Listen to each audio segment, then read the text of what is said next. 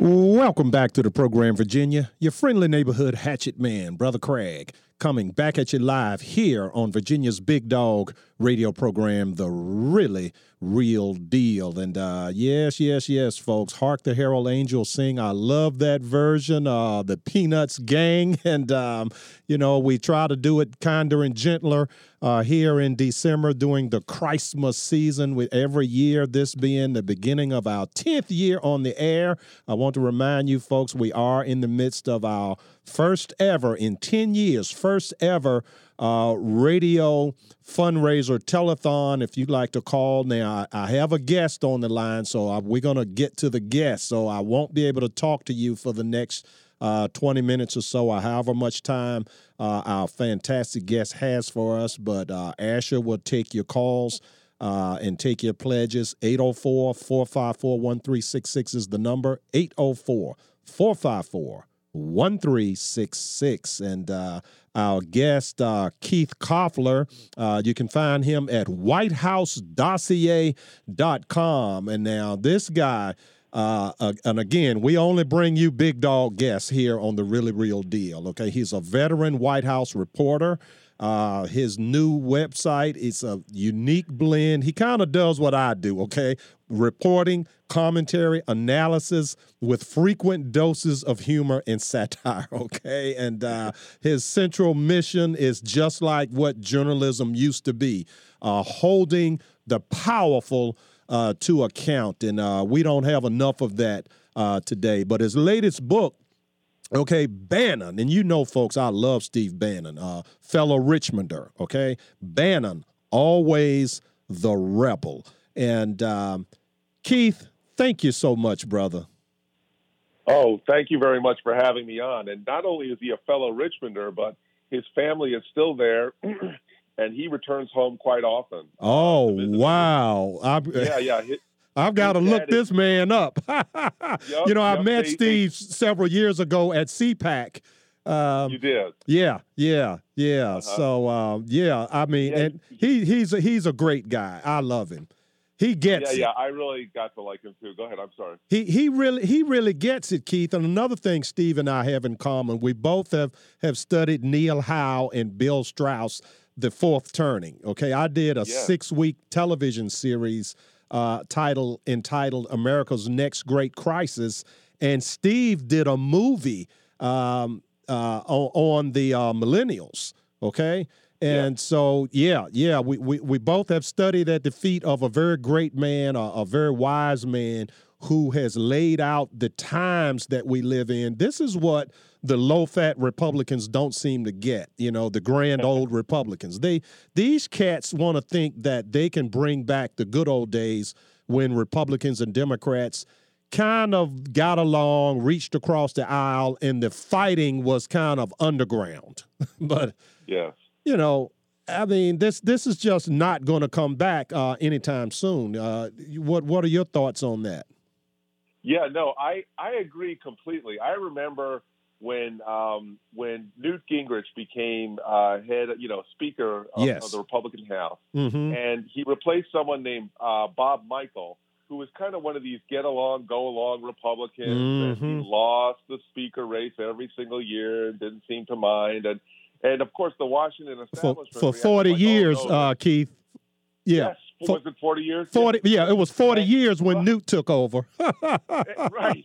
And so all of a sudden, people are like, "Oh no, he's causing all kinds of problems and creating all kinds of arguments." And I thought, well, if you stand for something, aren't you going to want to fight for something? Isn't that the idea, to advance principles, or is it just to muddle along? And you're right. That's what Bannon is all about. He's about getting rid of this establishment that's in bed with all these corporate interests and all the big labor parties and all the big money here, and trying to change policy so that it helps average middle class Americans, like the place, like where he grew up in Gidger Park, Richmond. Yeah, so, around the corner from where I live. Yeah. Oh, is that so? Yeah, I'm out in Western Henrico, but Gidger Park is in North Richmond. It's 10 minutes from where I live. Yeah, and his dad is 97 years old and still lives there. Oh, wow. and he goes back to visit regularly, even when he was busy at the White House, and so he is a Richmond boy and still very much one. Yeah, but always the rebel. I mean, and this ever so often the country goes through this. I wrote an article about a year before the election, actually predicted not only that it would be a Trump victory, but that the top three would be Ben Carson, Donald Trump, and Ted Cruz, and that Carson would fade first, and then Trump and Cruz would fight it out, which is exactly what happened. And now I didn't think Hillary stood a chance. Now I don't know how people thought Hillary was going to win. I thought that either of those three men, Trump, Carson, or Cruz, would beat Hillary, and that any of the low-fat Republicans, Jeb Bush on down, that any of them would have lost to Hillary. And go ahead. No, that's amazing that you had that, and it just shows that I'm here in Washington, and with my website, I get to communicate with a lot of people outside the Beltway. Mm-hmm. You're there in Richmond, and you're talking to average people, and you understand how people actually think, and that they wanted, change. They weren't, happy with the status quo. They knew that that there's increasing government control and the debt's skyrocketing, and the middle class and the working class is losing jobs, and they're not happy about it. And so it's, people in the Beltway, I actually, not bragging on myself, but I wrote an article in the summer of 2016 in Politico saying, hey, Trump has a chance, and people don't understand. Just because I was listening to my readers, and I remember Glenn Thrush with the New York Times sent out a nasty tweet saying, "Oh, Koppler thinks Trump has a chance." Like I've known Thrush for a while, and he's of course in a little hot water right now. But that's what people in Washington don't understand, but people outside the Beltway get is the unhappiness, and that's what Bannon has galvanized. We're where the rubber meets the road. And by the way, I'm from the Babe Ruth School of Journalism. It ain't bragging if you can do it, brother. Okay, fair enough. So feel free to brag, okay? And look, if you don't toot your horn, who's going to toot it, okay? Yes, you're absolutely right. Right. And matter of fact, speaking of tooting a horn, tell folks again how they can get a hold of you, because I really want people, you and I, we're like on the same page, man. I really want people to check you out. I was totally impressed when I went to your website. Oh, thank you so much. Yeah, so it's WhiteHouseDossier.com, and, there's a contact button where, it goes right to my email, so anybody can email me there. And, or leave a comment in the comments section. Mm-hmm. And you're right. You described it exactly right. The idea, it was starting during the Obama administration. And also, I have a White House pass. I'm an accredited White House reporter. And basically the idea was to try to do some accountability on the Obama administration that a lot of the mainstream media wasn't doing. Mm-hmm. And now part of it is, when Trump messes up, I go into that. But also it's to give an alternative view when the mainstream press is just piling up on this and that and saying he has no achievements, to say, well, wait a second, here's, something else that's going on. And then, like you say, the idea is to just try to have some fun with it. Like everybody takes themselves so seriously here. Man, we have a ball here. Yeah, we have a ball here on the Really Real Deal, man. And Democrats, they hate it. Look, I've been trying to get one of these neoliberal Democrats to call up here and debate me, or to meet me somewhere and have a 90-minute debate. Man, these cats, they run like cockroaches. And, I wonder if I would have any more success if I challenged a low-fat Republican to a debate on the future of the Republican Party. Right. You think they'd run like cockroaches also? Oh, absolutely. They don't want to have that debate. And now, after Alabama, they want to shut Bannon down. Like, they don't want to have the debate. They don't believe that, they need to deal with him anymore, but they do, because he's just never going to stop. And no, he's not. Now, and he thinks that he has, the base of the Republican Party on his side, so he thinks he can still win. So this is what Bannon understands, that the low-fat Republicans, the grand old Republicans, this is what they don't get. Is that, and for many years, folks, I've been telling you listeners out there to get the book, The Fourth Turning. We are living in the most recent fourth turning, and from the Revolutionary War, 4 generations later, the Civil War, 4 generations later, World War II, and we're now 4 generations after World War II. And Steve gets that it's just time for this to happen. Steve's not causing it. Trump's not causing it. It's going to happen. And the Democrats understand that it's going to happen, and they're doing all that they can do to win all of the arguments in this ugly season. This is the 4th one that America has. They come like clockwork every 4 generations because the winner in the ugly season gets to do what? Set the stage for when the springtime comes again, the new growth, the new system. Steve gets it. You get it. I get it. But now how do we get more people on our side to understand that we're not causing the ugliness? We just know that the ugly season is here. It's kind of like climate change. Man's activity does not cause climate change. The climate just changes. Mm-hmm. And right. Steve gets that.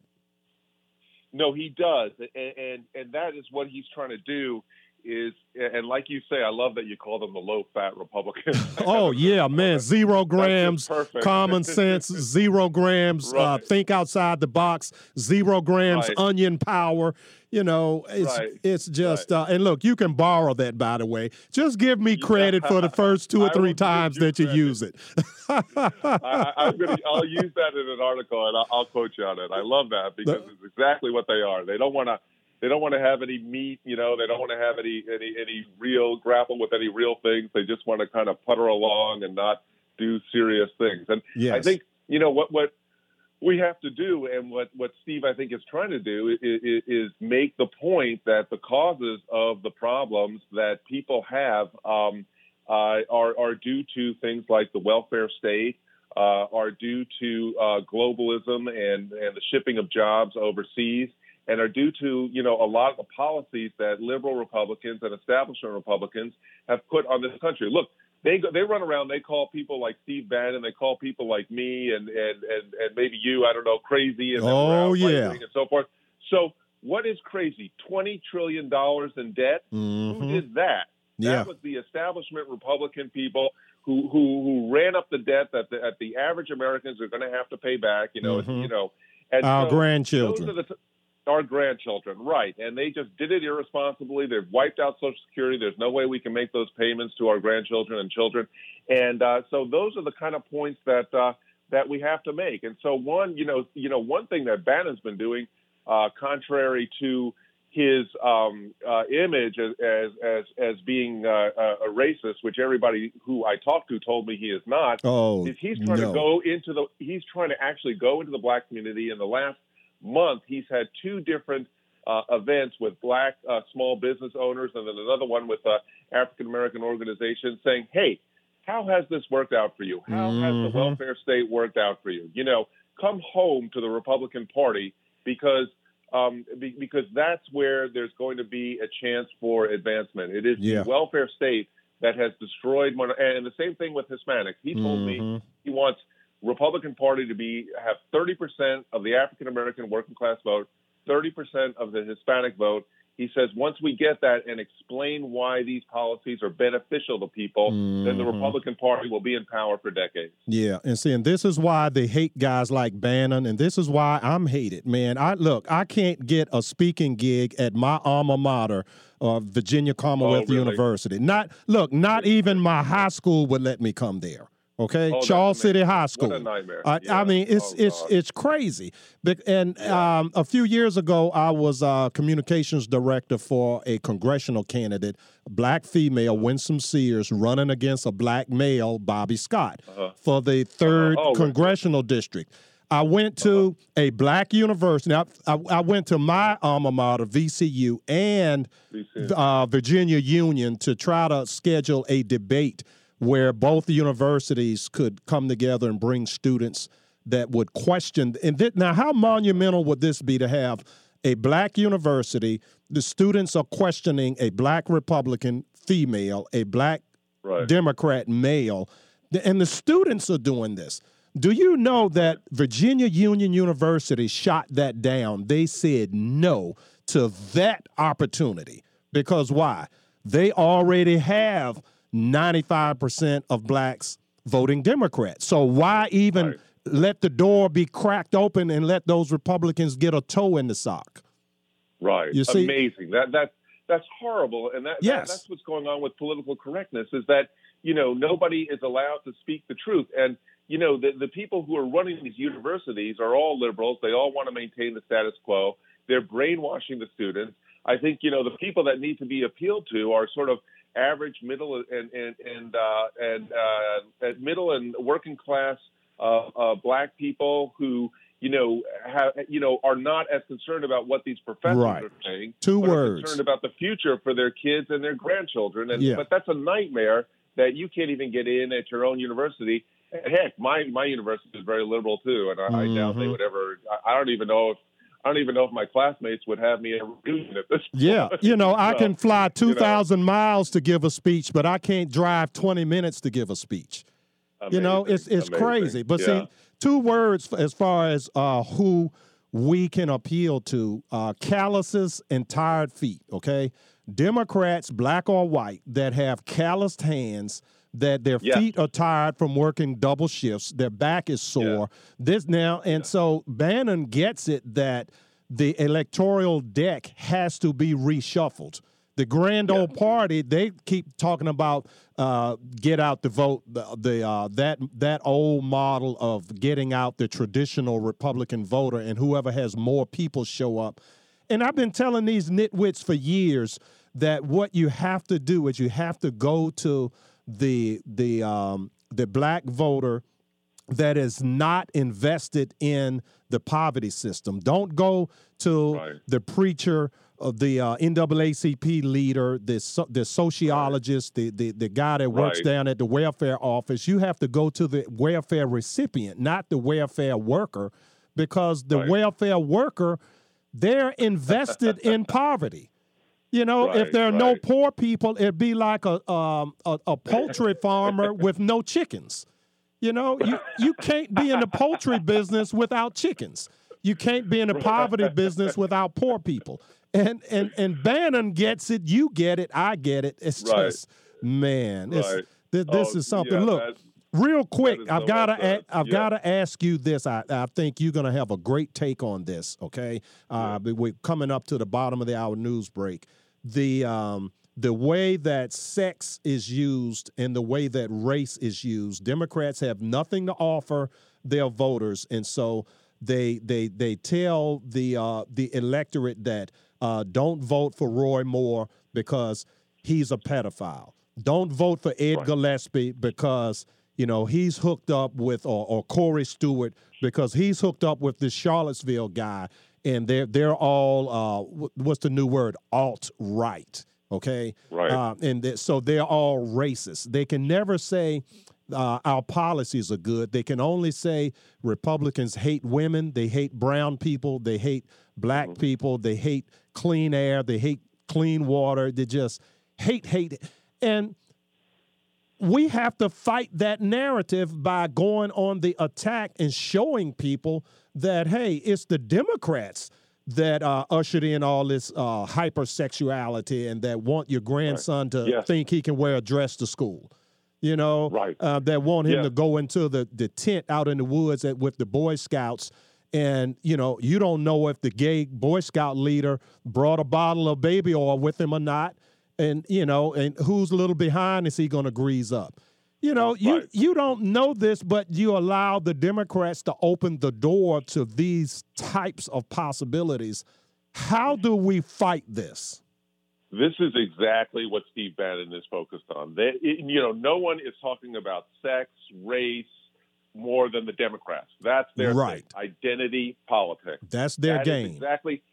Right. And you know what? Bannon actually told me he loves it when they do that because he knows average people, whether they're white, Hispanic, or black American, that's not their chief concern. Their chief concern is getting ahead in life and getting something for themselves. So his idea is let them have the identity politics. Let's go into the communities.